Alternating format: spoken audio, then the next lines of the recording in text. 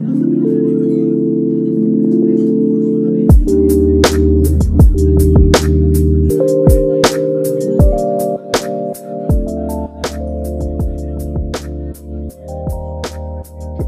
Rick, for coming on. I think second time on this channel. We owe you a ton. You've always been super helpful. Should I make the same joke about Darshan again? We'll keep it recording though. Yeah, we'll keep it. We'll get right into it. The first question I have to ask you is, because I feel like it's played a role in your success. How would you define networking, and how important do you think networking is? I would say one of the reasons I'm here is because of networking. It's the most important thing you can do in your life if you want to have fun with what you're doing. You don't want to burn bridges. You want to meet some cool people, some cool mentors, and always be meeting new people in the industry, not even in the industry. For example, right now I'm in the cooking field and the restaurant field. So for me, it's really cool to be meeting people that are in that industry, but also people that are not even in that industry, because you learn so much from everyone out there. I've been networking for a very long time, and I've met some really, really cool people. And it's crazy because, I've been in the restaurant industry for 4 years, and I've had people come to my restaurant that I haven't seen in like 10 years. Mm-hmm. And so when you see them come by and show their support, and then they tell you a story about how we met and what we did for each other back then and where we are now, it's so cool because you can learn so much more from that relationship that you kind of built, and you've never really lost. It's kind of just been there. And then you can kind of rekindle that relationship, and something might come out of it, right? My biggest thing is always about never burning a bridge, always keeping relations with everyone in a positive manner. And, I think networking will take you a long way if you do it right, and it should never stop. And networking is not like, people always think of it being so intimidating, but it's not. It's literally just starting up a conversation. And if you have a connection with that person, then you just kind of, keep their contact with you, or whatever it may be, whatever that connection is, you just keep that with you, whether it's a good one or not, right? So yeah, I think it's a very important part, especially for my career. I think with networking, and I'm sure you can tell too, oftentimes I don't know if for you it's hard. For most people, it might be hard to toe the line to show genuine curiosity in the other person's life, so it turns into a genuine network. Yep. Or you can tell that this person's trying to not so much acquire something from me, but there's a reason, there's a purpose this person's talking to me. How would you define networking then? How would you effectively network? I think it's all about that connection you make with someone, right? Mm-hmm. Like you said, like if I'm talking to a group of people, and someone can come up to you and they're trying to get something from you, right? If you have to have a good judgment of people as well. And I believe that I have a good judgment when it comes to relationships and people that I meet and whatnot. And if it's someone genuine, and it's someone that's really interested in my craft, or if I'm interested in their craft, or if I ask them a question, they're really genuine about it, you spark that relationship right away. And it's all about, you obviously can't bring everyone into your circle and into your network. It's all about keeping that relationship alive, and just not reading people. I guess it would be more of just having a good judgment of people. I'll give you an example. If you're, like, let's just say you're in a room full of people, and I see a chef that I really look up to, mm-hmm. and I know that I want to just at least say hi, or just show my face and appreciate his or her work. For me to go up to them and be a fan and just be like, oh my God, I love your stuff, blah, blah, blah, they're never going to remember me, because they get that all the time. But for me, it's more about that personal connection. So if I go up to them and introduce myself and say, listen, I'm a big fan of yours, I really appreciate what you do, and kind of leave an impact on them. I think that's going to take you a little bit further in life because number one, you're genuine about it. You're going in with positivity, and you're going to leave some sort of connection with that person, right? So number one, it's all about connection. I think with me personally, it's all about connection. If I can have a connection with someone, I'm obviously going to take that and this is like a vibe, right? Like connection, yeah. Vibe, right? Yeah. Exactly. It's all about the vibe, right? Yeah. I'm all about, good vibes. And if you read that off people, and if someone's giving, like three of us, we have a good vibe when we're hanging out together. And that's why we connect with each other, right? If you guys are assholes, I wouldn't be talking to you guys, right? So it's like, it's all about that vibe. And over the years, I've kind of, it's been to my advantage of reading good people and good vibes and keeping them around my circle and kind of going forward with that. You give a really good example about have a chef across the room. Now, what stops people from saying hi to the chef? Is it fear or is it ego? Like, what is stopping? Like you're obviously comfortable doing it, but there are a lot of people who aren't. Yeah. What do you think is holding them back? Is it the fear of being sort of, what's the word? Like being like, okay, the chef goes fuck off, or is it the ego that fuck this? Who the fuck? I don't have to go say hi to anyone. Yeah. What do you think is the number one thing holding people back from just having that discussion?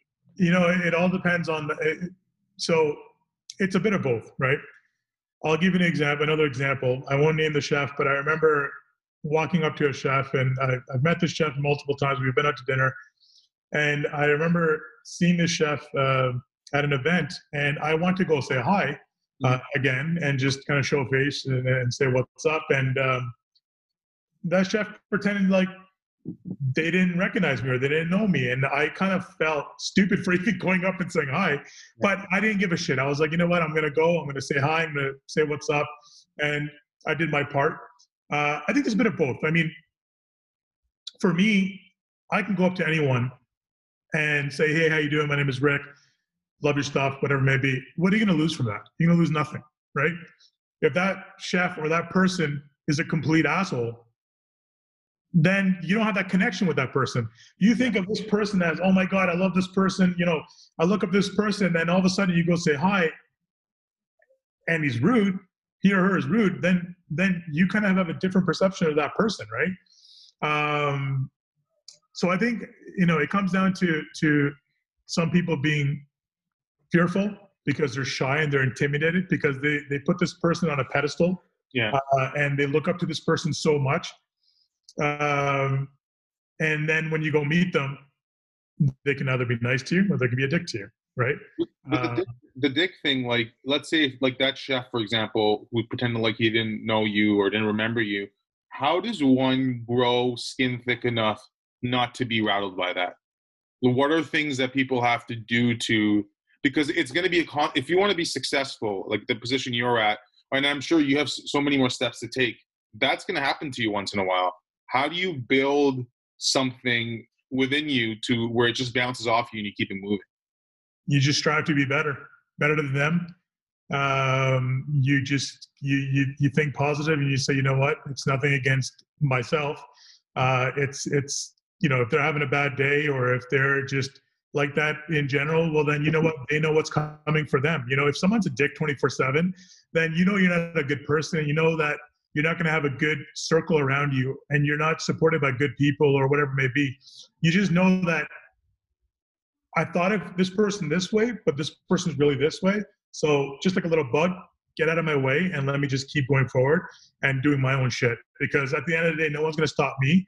I'm going to keep doing what I'm going to do. And if, there might be an hour or two or a day where you're like, fuck, that really hurt. Like, I look up to this person so much and it kind of brings you down. But then you think about everything that you're doing and they're not doing, or you think about who you are as a person and what you have instilled as a person and what you've been brought up with. And that just kind of re-energizes you and kind of brings positivity back into you. And you're like, fuck it, let's just go with it and be better than this person, right? It's when people look up to someone, Um, and they don't think in their mind they're like, this person's like up here, and then all of a sudden they kind of get pushed back. You're right. It shouldn't affect you that much, and it could be like that person has a bad day or whatnot, but just don't take it personally. You know, you never know what that person is also going through, right? That person might be going through a lot of bad things, you know, especially in the restaurant industry. If they're not having a good day, or you know, they're having a bad day with life or in general, they could be taking it out on you. And it's very hard for some people to be on all the time. Yeah, exactly, man. Exactly. It's so you're so right. So like going back to Dick's, a lot your sort of career, your life in general involves a lot of collaboration. Even like your restaurant, in everything that you do with it is a collaborative effort. You can't do it by yourself. Is it possible to run a successful business, a successful brand, by working with people that you don't like? Or do you feel like you have to have people working with you that you like or can, like, you know, have around at all times? How's that experience been like? Or is it even possible? Do you feel like you can work with assholes? If I know that person is an asshole or is not good for me or my brand, I'll never work with them. You know, when your name is on your restaurant and you believe in your product and yourself and your vision, I don't think you should compromise that brand or that vision at all. You know, some people might do it for the views, they might do it for the numbers. For me, I don't really care so much about that. I care about working with good people that believe in my vision, that believe in my hard work, and I believe in them as well. And you know, it's up to that person to say yes or no. And there's some people that are gonna say yes to everything. You know, it's definitely possible to collaborate with people that you like and not work with people that you don't like. Like I said, there's people that do it for the views and they'll work with everyone, but it's up to that person at the end of the day, right? This is my brand at the end of the day. I've worked my ass off for it, and I'm going to bring in and work with people that are like-minded like me. Because if I'm working with someone that I don't like, it's going to show on camera, or it's going to show in my product, or I'm just not going to have a good time.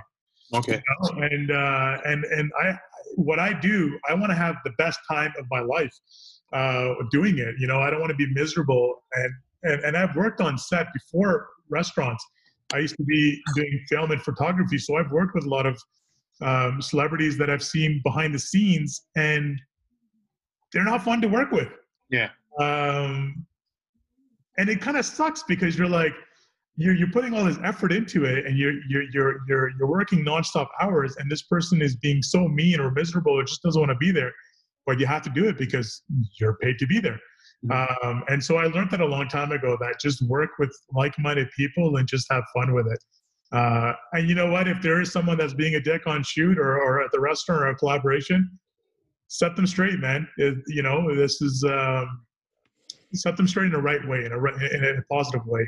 Maybe, like I said, maybe they're having a bad day, so talk to them like, hey, what's up? Like, you know, this is not vibing, because it's going to show at the end of the day. Like if I was sitting here right now and I'm miserable and mean, like this podcast wouldn't be going the same way, right? You guys are like, fuck, what's going on, right? So it's always important to work with the people that you envision your brand to be aligned with. So clearly, I guess when someone starts a business, they look for gaps in the industry they're starting a business in. What gap did you see particularly in the South? I don't want to say just Indian food, because I feel like you sort of, in the GTA, have been one of the few people who've revitalized like fusion food. So I think it's unfair if I just label you as an Indian restaurant. But what gaps did you see in well, we can talk about the food industry in general, but particularly also in the South Asian industry, where you're like, there's a space for me to make a mark? Well, what were these gaps that you saw? It's number one, it was so when I won Recipe to Riches with the butter chicken lasagna, that kind of put butter chicken on the map and kind of Indian food on the map when it came to something fusion. You know, taking butter chicken as a staple Indian dish and taking lasagna and putting it together. It's like, I know what a lasagna is, but I might not know what Indian food is or butter chicken is. And kind of, I saw that gap between introducing the whole world to Indian food in a way that they're comfortable with. So burgers, pizzas, pastas, you know, putting an Indian twist to everything there was a huge gap on that. And a lot of people are intimidated by Indian food because of the spices and think it's curry and think it's all spice, but no, it's necessarily not that. It's more of both flavors, and there's so much more to our food than curries. The second thing was there was so many, you know, when let's just say if you go to a food court and you see, sorry, I'm just going to shut this off here. Right. When you go to a food court and you see, you know, Manchukuo, you see Mandarin, you know, Asians got their food in the food court. You see, I don't know, what's another example? Mr. Greek, you've got Greek food there. And you're starting to see Indian food now with some Indian restaurants, but there wasn't really that franchise corporate kind of model for Indian food. And I thought that, you know what, if I can come up with this awesome brand of food that I grew up eating, of North American, Indian, Punjabi cuisine, and fuse them together and make it accessible to everyone, what better way to do it than by doing what I do? And there's a huge gap where I saw ourselves fit. And it was literally just taking what I grew up with and elevating it a little bit and putting it out there, and people loved it. And I think now we're starting to see a lot more, I don't know if it's fusion, but it's like this experimental street food cuisine fusion, kind of a mix mash of flavors that's evolving. And I think it's beautiful because there's so many people out there like myself and like you guys that grew up eating Punjabi Indian food, but in a macaroni or in a pizza or, you know, in a burger. I'm not the only one. I'm sure you as well, right? Yeah. But it was such a cool thing to do and introduce it to people. So when I have people come to the restaurant now that are non-South Asians, their minds are blown because they're like, man, this tastes like an actual cheeseburger, but like better than a cheeseburger, right? And so, you know, it's fun to see my customers go through that, and that's kind of where I saw that void and that gap. So we're just having fun with it, one dish at a time. So when you look, let's say if I'm starting a restaurant and I'm looking for a gap, does that gap have to be more geared towards the idea behind my food, so fusion, or the quality of my food? Is it possible, do you think, to run a successful or open up a restaurant and be successful in this sort of era by, like, I'll open up an Italian restaurant, but I'll just make better food than you, or my food will taste better? Or do you think now, because there is sort of, I guess there's a lot of fucking restaurants in downtown Toronto or even the GTA, you need to have a crazy idea like churro burgers or fucking nitro ice cream? What do you think a new restaurateur needs to focus more on? I think, I mean, anyone can have an amazing idea. That's something that's different, that's out of the box. Now, number one, it could be a fad that'll last a year or two. But if you have something beyond a fad that's going to last, you know, it's a brilliant idea. Number one, your quality of food has to be spot on, because if you're creating a restaurant that is something different and unique and you're the only one that's doing it, or you know, it's different than your average shawarma or butter chicken or whatever it may be, your quality has to be number one. Your customer service has to be spot on. And, you know, your restaurant and your staff have to be professional and clean. Those are the three things that I strive at the restaurant. And I think if people can really follow that and not cheap out on your quality of ingredients and your customer service and your cleanliness in your restaurant, you'll do fantastic. Obviously, the idea has to be brilliant too. You can't just open up any other Italian restaurant or any other Indian restaurant. And if you do, stay true to yourself. Don't change it for the masses. Everyone is so scared because they're like, okay, well, you know, I want to open up an Indian restaurant, but I want to do some sort of fusion stuff. But then they just kind of they put it out for a little while and then they kind of get scared and they just go back to the traditional Indian stuff. There's a ton of Indian restaurants out there. Just stay true to yourself, stay true to your vision, but don't cheap out on anything.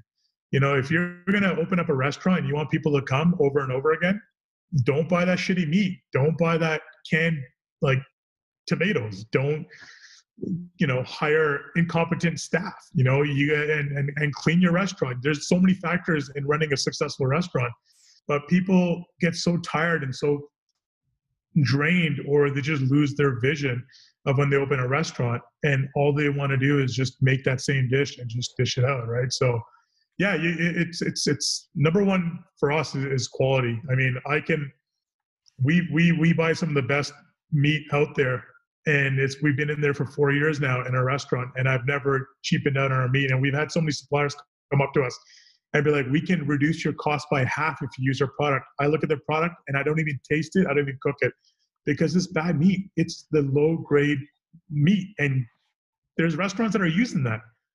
But, you can see the difference of sales, and you can see the difference of the clientele that go there and people that spend the money and what they're going through, right? It's all about passion versus just running in a restaurant and operating it. I have a couple more questions about the restaurant industry. So with fusion, there's also been fusion by people that aren't colored people. There's been fusion by white people, whether it's turmeric lattes or goat yoga, whatever you have it. There's been fusion on both ends. What's something that you look at in the Western world that's being done by people that aren't South Asian that makes you smirk, or that you feel like is being butchered, or being done a disservice? Like, what's something that right now not gets you aggravated, but it's kind of funny to see? Because I remember growing up, like if you'd bring an Indian lunch to school, you'd get made fun of a little. All the time, yeah. Right? What do you see now, where it's like the roles have reversed, and you feel like the mainstream restaurant industry is sort of butchering? Or do you feel like we're not there yet? You know what? I'll give you one example. The turmeric latte, I mean, all the power to people that are making $10 for a shot of turmeric latte, but we've been doing it for generations and generations. And you know what? Business is business. People are going to make money, and people are going to fall for it, right? At the end of the day, if you sell, we got a quote for Rick's chapter. We got the quote. It's at the end of the day, if you can monopolize on that, why not, right? But it's listen, if you're going to take on that fusion route, or if you're going to do something that's not in your realm, or if I'm going to start making Jamaican food, and I've never made, well, I mean, I do jerk chicken samosas, but I make sure that I do it right. But you have to pay respect to the food that you're making. You can't just make jerk chicken with slapping on some spices and call it jerk chicken. You got to really do your research and know jerk chicken, and talk to people that have made jerk chicken and eat jerk chicken, and make sure that that is authentic jerk chicken. Now, people that are butchering it, please, govern yourself accordingly, man. Like, don't do that. Like pay respect to that culture. And like turmeric milk, that's been happening for centuries now in India. And turmeric is such an essential ingredient in our lifestyle. It's not just for food, it's for healing, it's for everything, for brightening up skin or whatever it may be. But they're throwing it in milk and charging $10 for it. Listen, do it, but pay respect to it. Talk about the health benefits of where it came from, why people drink this stuff, why people utilize this ingredient, where it actually is grown. If you go to India and some people don't even know turmeric is an actual root.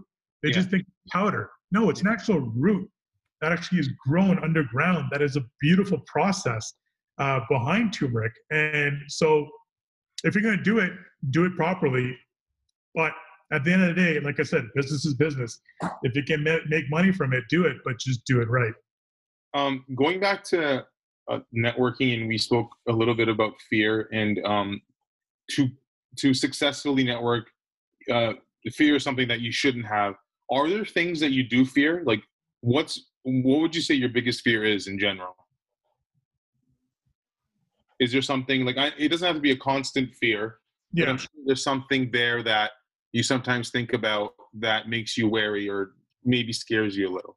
I think one of the things is not being able to stay grounded.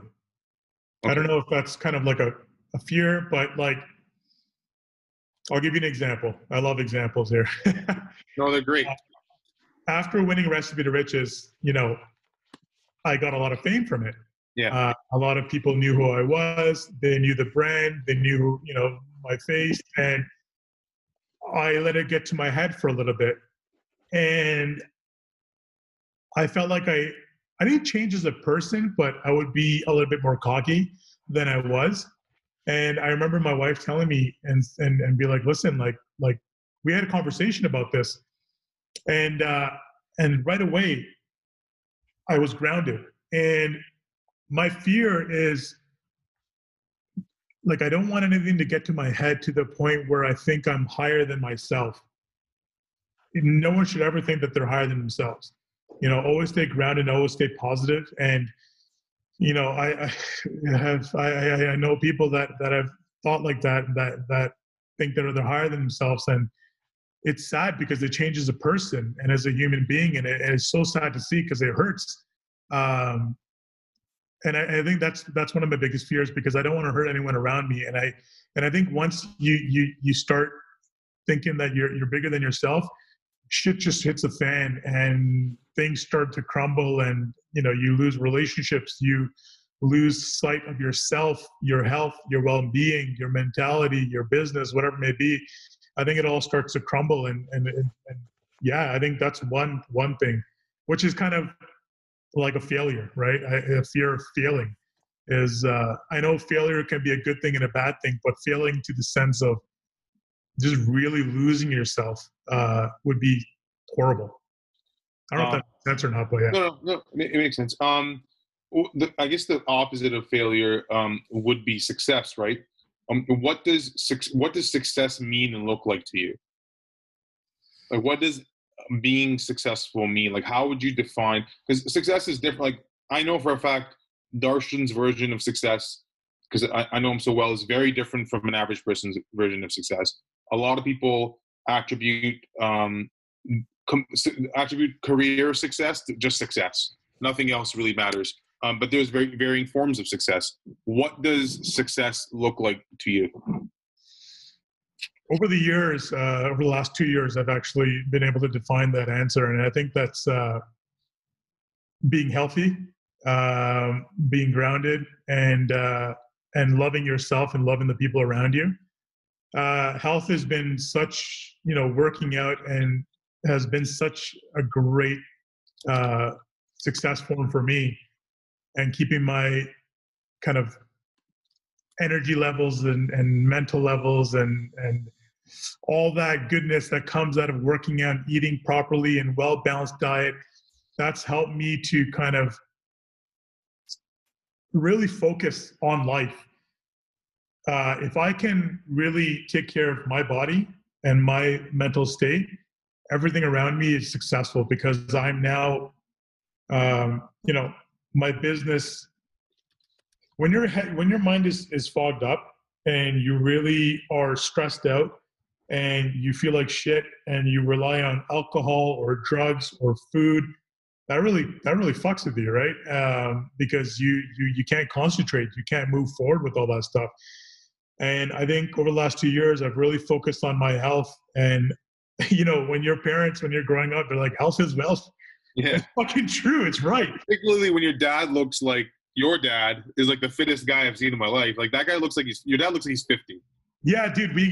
Every time we go out, they're like, "That's your dad? He looks like your brother."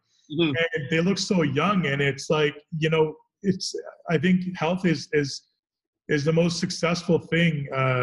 Once you learn it, it's the most successful thing that will lead you to other successful things, like a successful business, a successful relationship, the decisions you make, I think it all leads from that one core thing, which is health. And I'm still learning every day, man. There's days where I don't want to work out and eat healthy, and there's days that I do. Just an hour before talking to you guys, I went for a workout, and I was like, I told my wife, I was like, let's just go for a walk, being lazy. And then we got outside. I'm like, nope, let's go for that jog. Let's go for that 20-minute jog.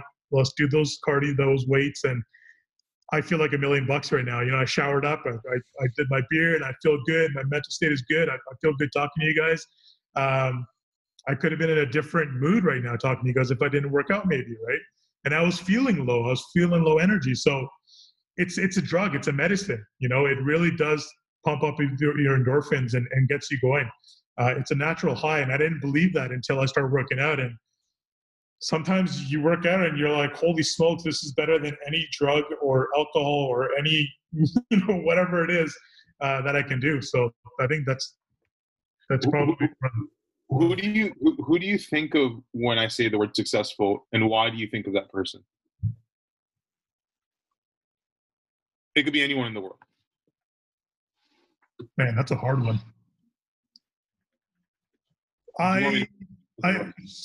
This might be like I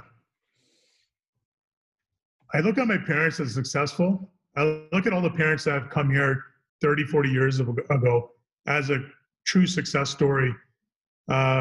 Meaning, and this might be cliche, but this is the first thing that comes to my mind. But if you think about it, our parents came here 30, 40, well, my parents came here since 75.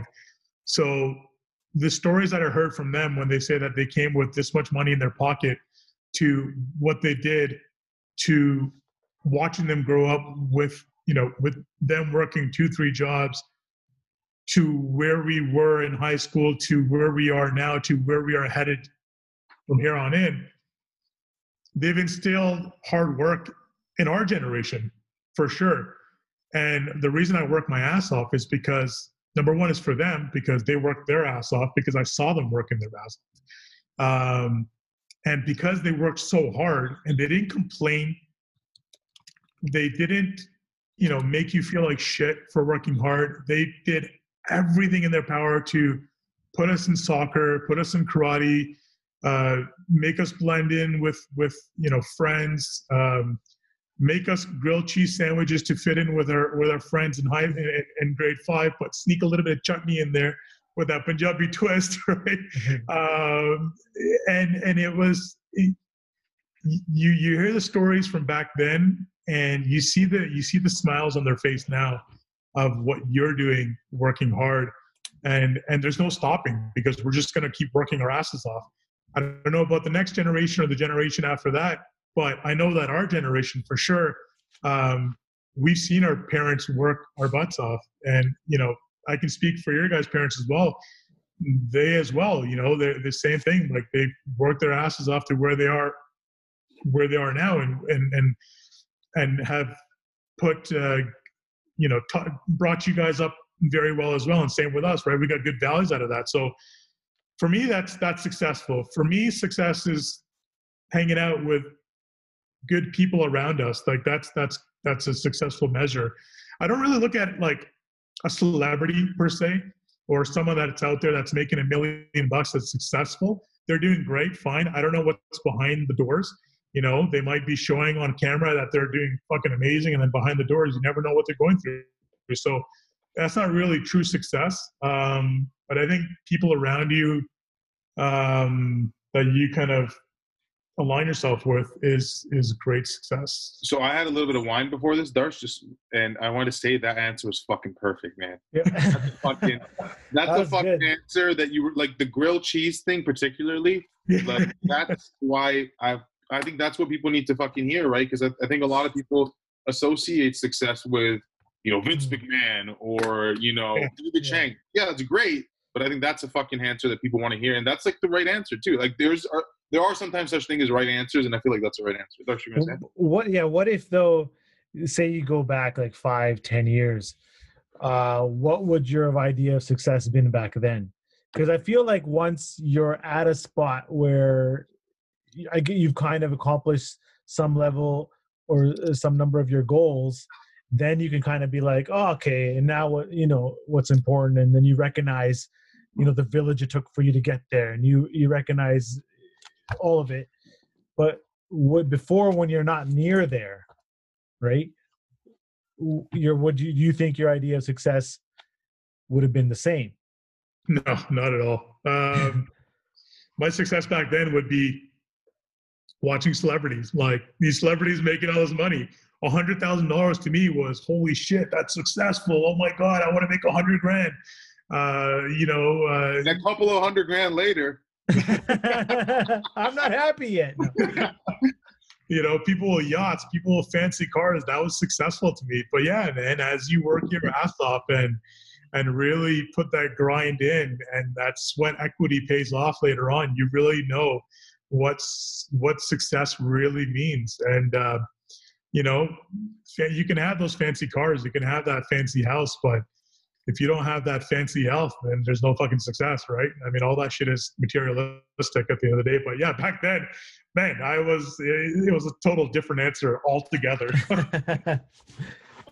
This might be a weird question to ask because it's very direct, but like, if I were to ask you, are you successful? How would you answer that question? Do you feel like it's an unfair question to ask people, or do you feel like there is an answer to that? Or do you feel like it's a process that you'll finally, you feel like you are there? Because, when you ask someone, are you successful? And if the person says yes, some people automatically attribute that to a sense of ego. But it can also be a sense of, yes, I am where I want to be and I'm happy. So would you say you're successful, or do you still have a ways to go? Listen, I always have a ways to go, and I'm always going to be that, because I'm my worst critic, because I always want to strive for the best. But if you ask me right now if I'm successful, I would say I am successful, and the reason being, I'm doing what I love.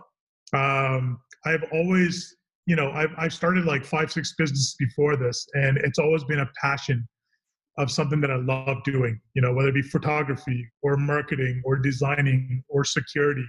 It was started from nothing, and I made some money out of it, but at the same time, I loved doing what I was doing. I learned that the hard way, because when I was working corporate and I got fired, I promised myself at age 27 that I would never work for anyone else ever again. And I've never worked for anyone else the last 10 years. It's been 10 years and I've worked for myself. And for me, that's successful. Like, for me to answer just to myself is the greatest feeling I can have, and create my own hours and create my own workflow. Man, I'm getting shivers just thinking about that, because it's like, when you can reach that level of working hard and not answering to anyone, it's the greatest feeling ever. So no, that's a great answer. Freedom. It's freedom. Yeah, you don't feel like there's someone behind you just telling you what you do. You're literally telling yourself what to do. You're completely benefiting from the fruits of your own labor. Exactly. It's an emancipation, right? It's in being emancipated.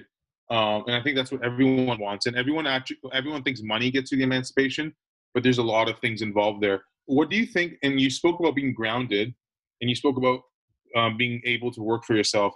What's a life skill that someone can adopt and that you feel that has been crucial to your success? What do you think is a simple or maybe even complicated life skill that you need to have sort of every day, or you need to be equipped with to get to that success? Or what was something that you had, whether it was genetic, whether you learned it from your wife or your father or whoever, that's been most responsible for your success? A skill.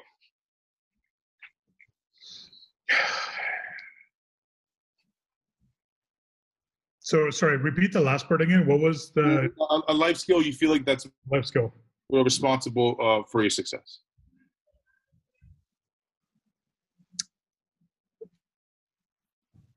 I would say a life skill. Man, that's another tough one. These are good questions. Can I say what I think? Can I say what? Background. What do you say? I know what some of your skills are. What's that? Sorry, we're just chiming in here. No, that's perfect. That's perfect. She knows me better than I do. I know myself. Yeah. Yeah, that's true. I didn't hear what did her joke say? I'm gonna say that right now. So she said I'm a sponge, like, and she's right. So I'm gonna kind of backtrack this. When I went to Sheridan College after high school for marketing, Yeah. and after the first year I dropped out because I wasn't really learning much, or I wasn't really. It was, everything by the textbook. I had to do all these tests, and I hate tests and I hate exams, and I was like, you know what, this is not for me. So I dropped out and I started a business. Then my parents were like, go back to school. So I went back to school, and I dropped out again because I just wasn't learning anything. But in that time when I dropped out, I started a marketing company. I was taking marketing, so I was like, you know what, let's start a marketing company. That's where I met Darsh. And I learned everything from designing Photoshop to, designing a website for my company to, I learned everything on my own by just learning on my own, by opening up a textbook, watching a video. When I started a photography company, I picked up a camera and I just learned the functions of it.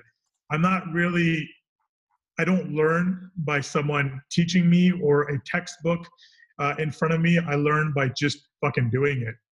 And I think that's where she means that I'm a sponge, that I just absorb everything. And that has been my greatest skill, I think, till this date, because, if I want to come up with a recipe, I'm not a trained chef.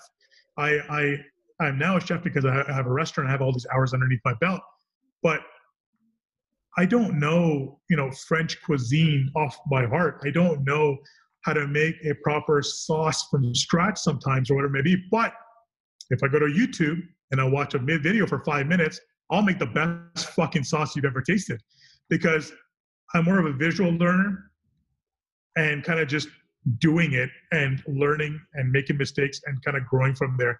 And I think that's probably one of my best skills that I have. And it's kind of like, that happens. That's with anything in life, whether it's restaurants to financials to accounting to business running. I've never worked in a restaurant.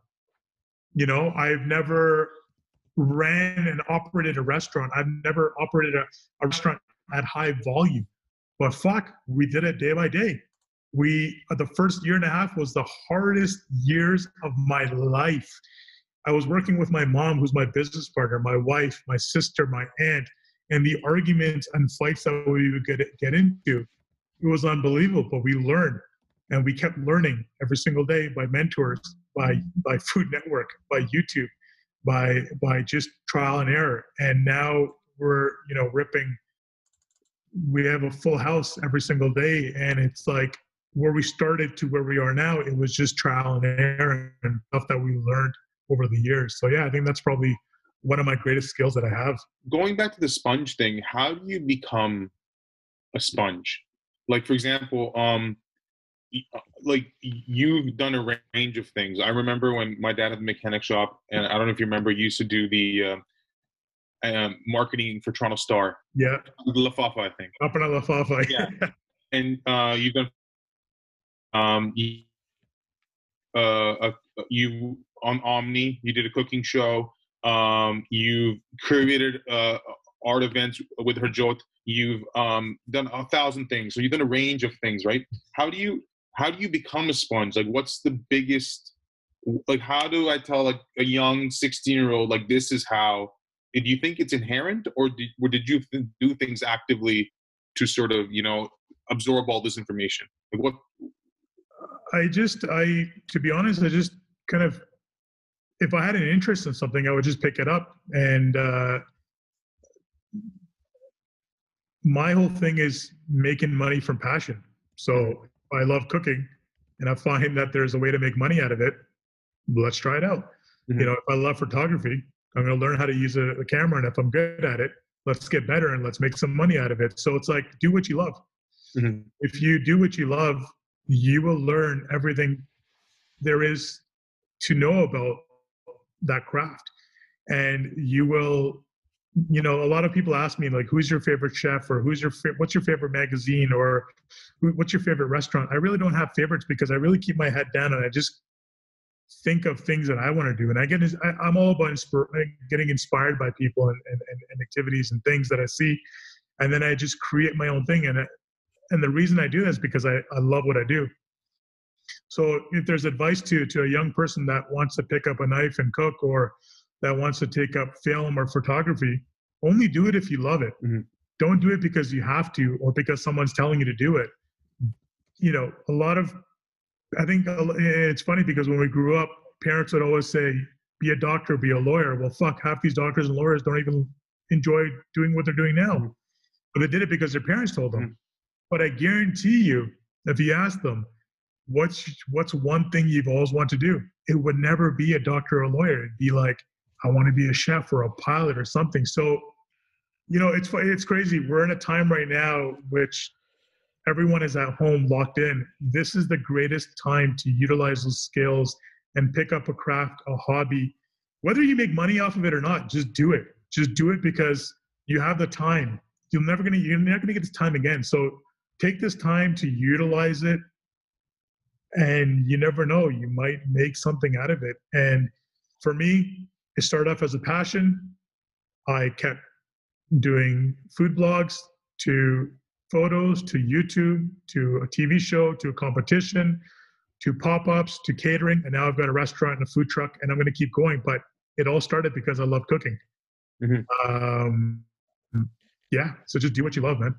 Darshan, do you have a few questions? Then I have like 4 or 5 quick ones, and then we can end. Just back to this, you're saying like do what you love, but it feels like to me that you tried a lot of things before you arrived at this. You're right. So were you ignoring doing what you want to love just to get by, or just to feel like, okay, I need to do this to maybe get to this point down the road? Or how did that kind of progress? Everything I've done, it's crazy. Everything I've done in the past, I've been able to utilize now in my restaurant. So as a photographer, I do my own photography for my food pictures. As a videographer, we make our own videos. As someone who's had a marketing company, we do a lot of our design or kind of spearheaded or whatnot. All the things that I've done in the past, it was just stuff that I loved cooking back then. I loved taking photos of my food and putting it up. It all kind of just came together.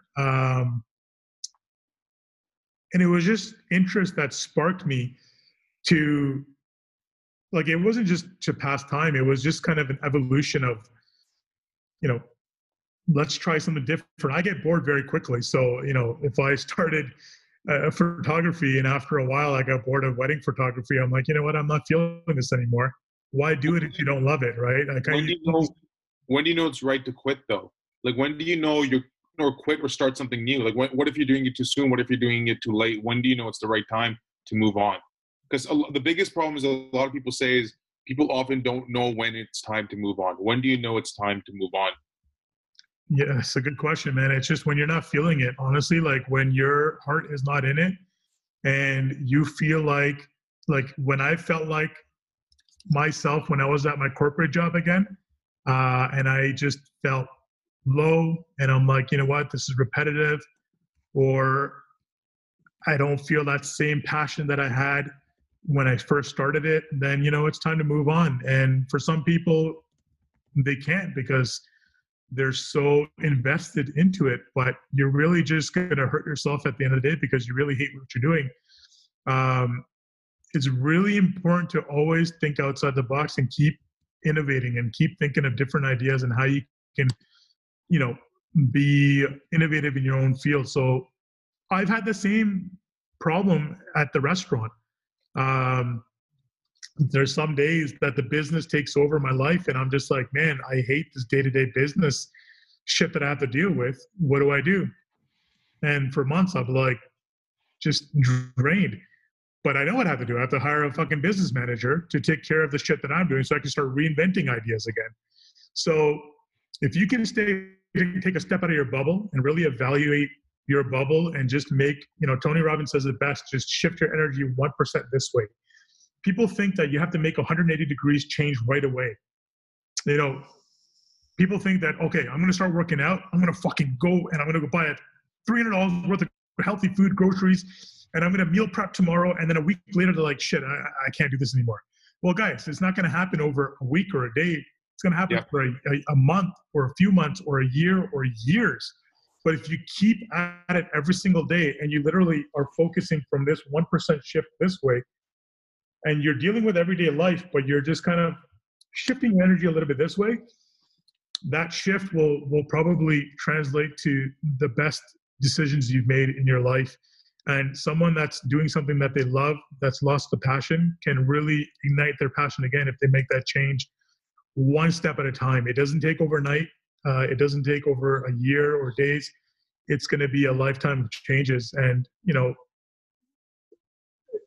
my health, for an example, I've been working out for 2 years and I'm not where I want to be. I would love to have my fucking 6-pack abs, but I know I won't get them overnight, but I'm going to keep working towards it. And one day, hopefully, fingers crossed, I get them. And if I don't, I know that I tried my ass off doing them, right? But it's just all about persistence and just kind of switching your gears a little bit.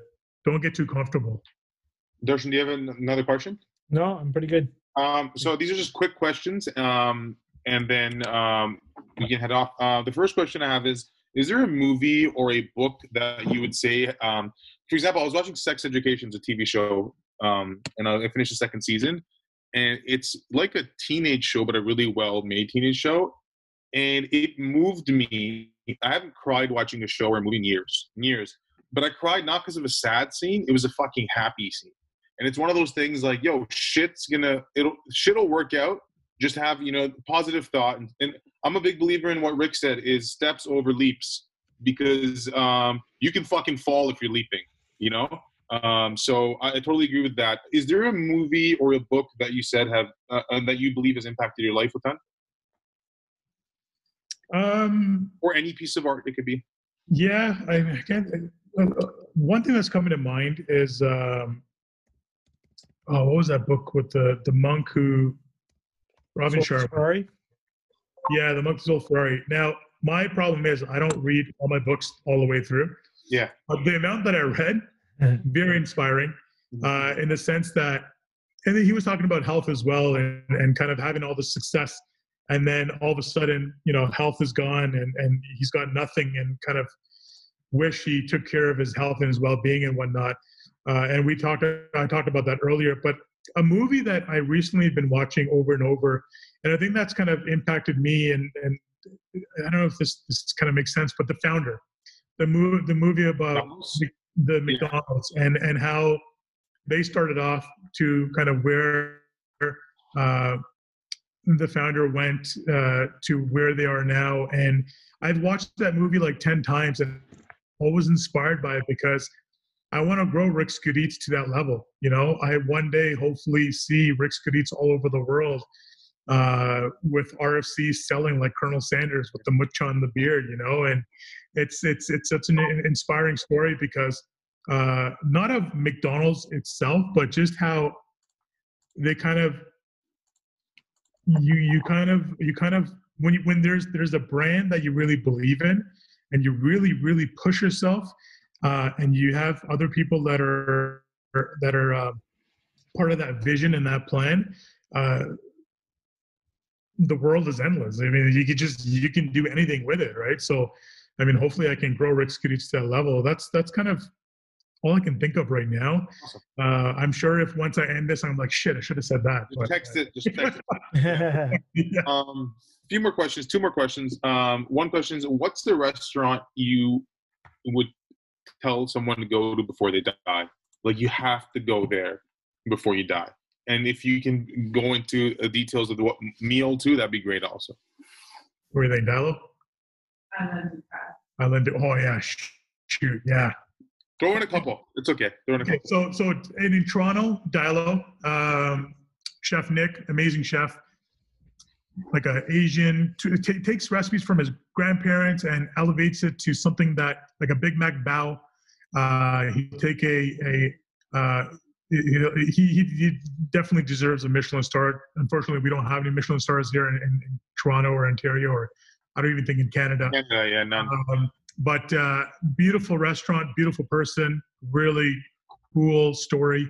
But one of the best experiences that Jyot and I have ever been on is in Michelin star restaurant, 3 Michelin star in Paris, Alain Ducasse. 3.5 hours of sitting down and just watching. Now, think of it this way.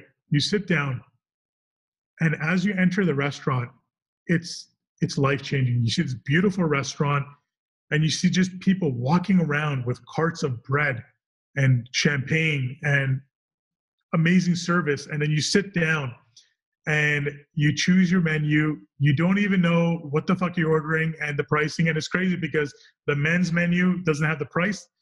The men's menu, the female's menu doesn't have the price.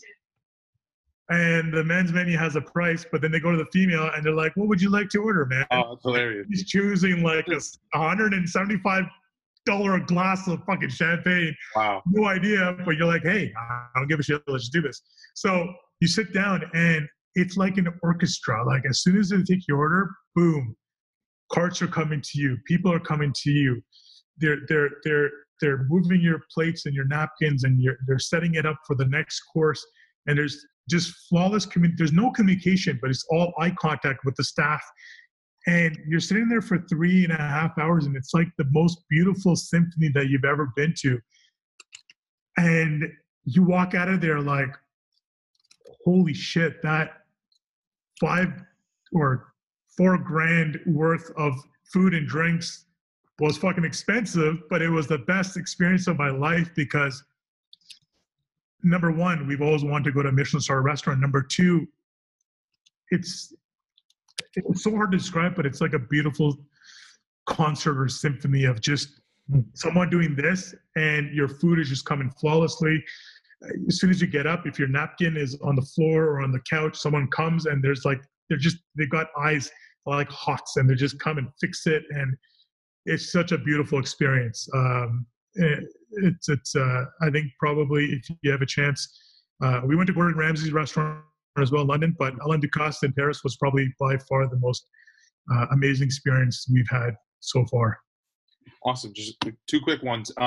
One more is I feel like the most important, for me personally, the most important like thing a person could have, an attribute a person could have is sort of have a self-discipline.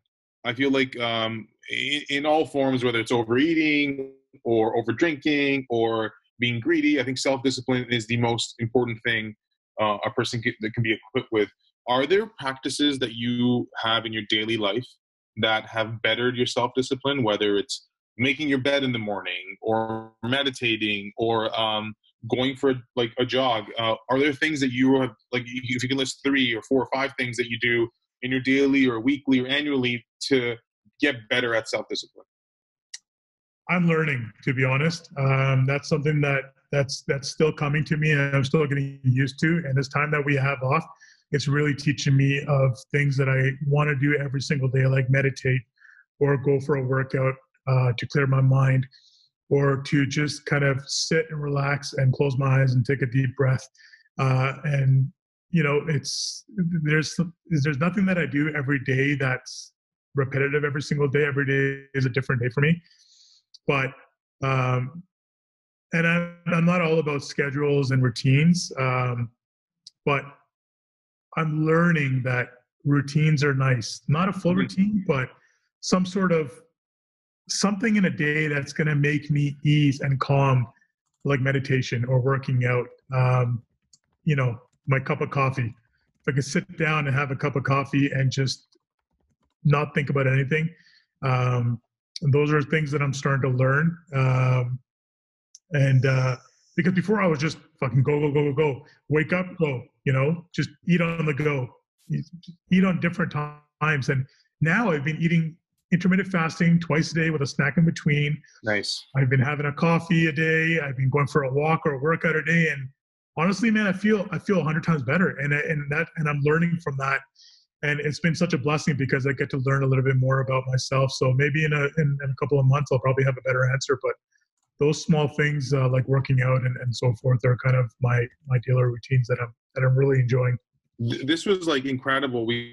I feel like our listeners on the first podcast, it was sort of a conversation and you guys shooting the shit. But I feel like our listeners really got to understand what Rick's about. And I think one great thing is that, and you've answered some of the questions like that, like the story's not over. There's a lot of work that needs to be done both in your career and like, you know, yourself, your personal self also. And I think that's what is so encouraging is like everyone's sort of a work in progress. And I think for both of us, particularly Darshan, because he's known you for longer, to see where you've gone, it's an incredible story. And we are glad we can share it with other people.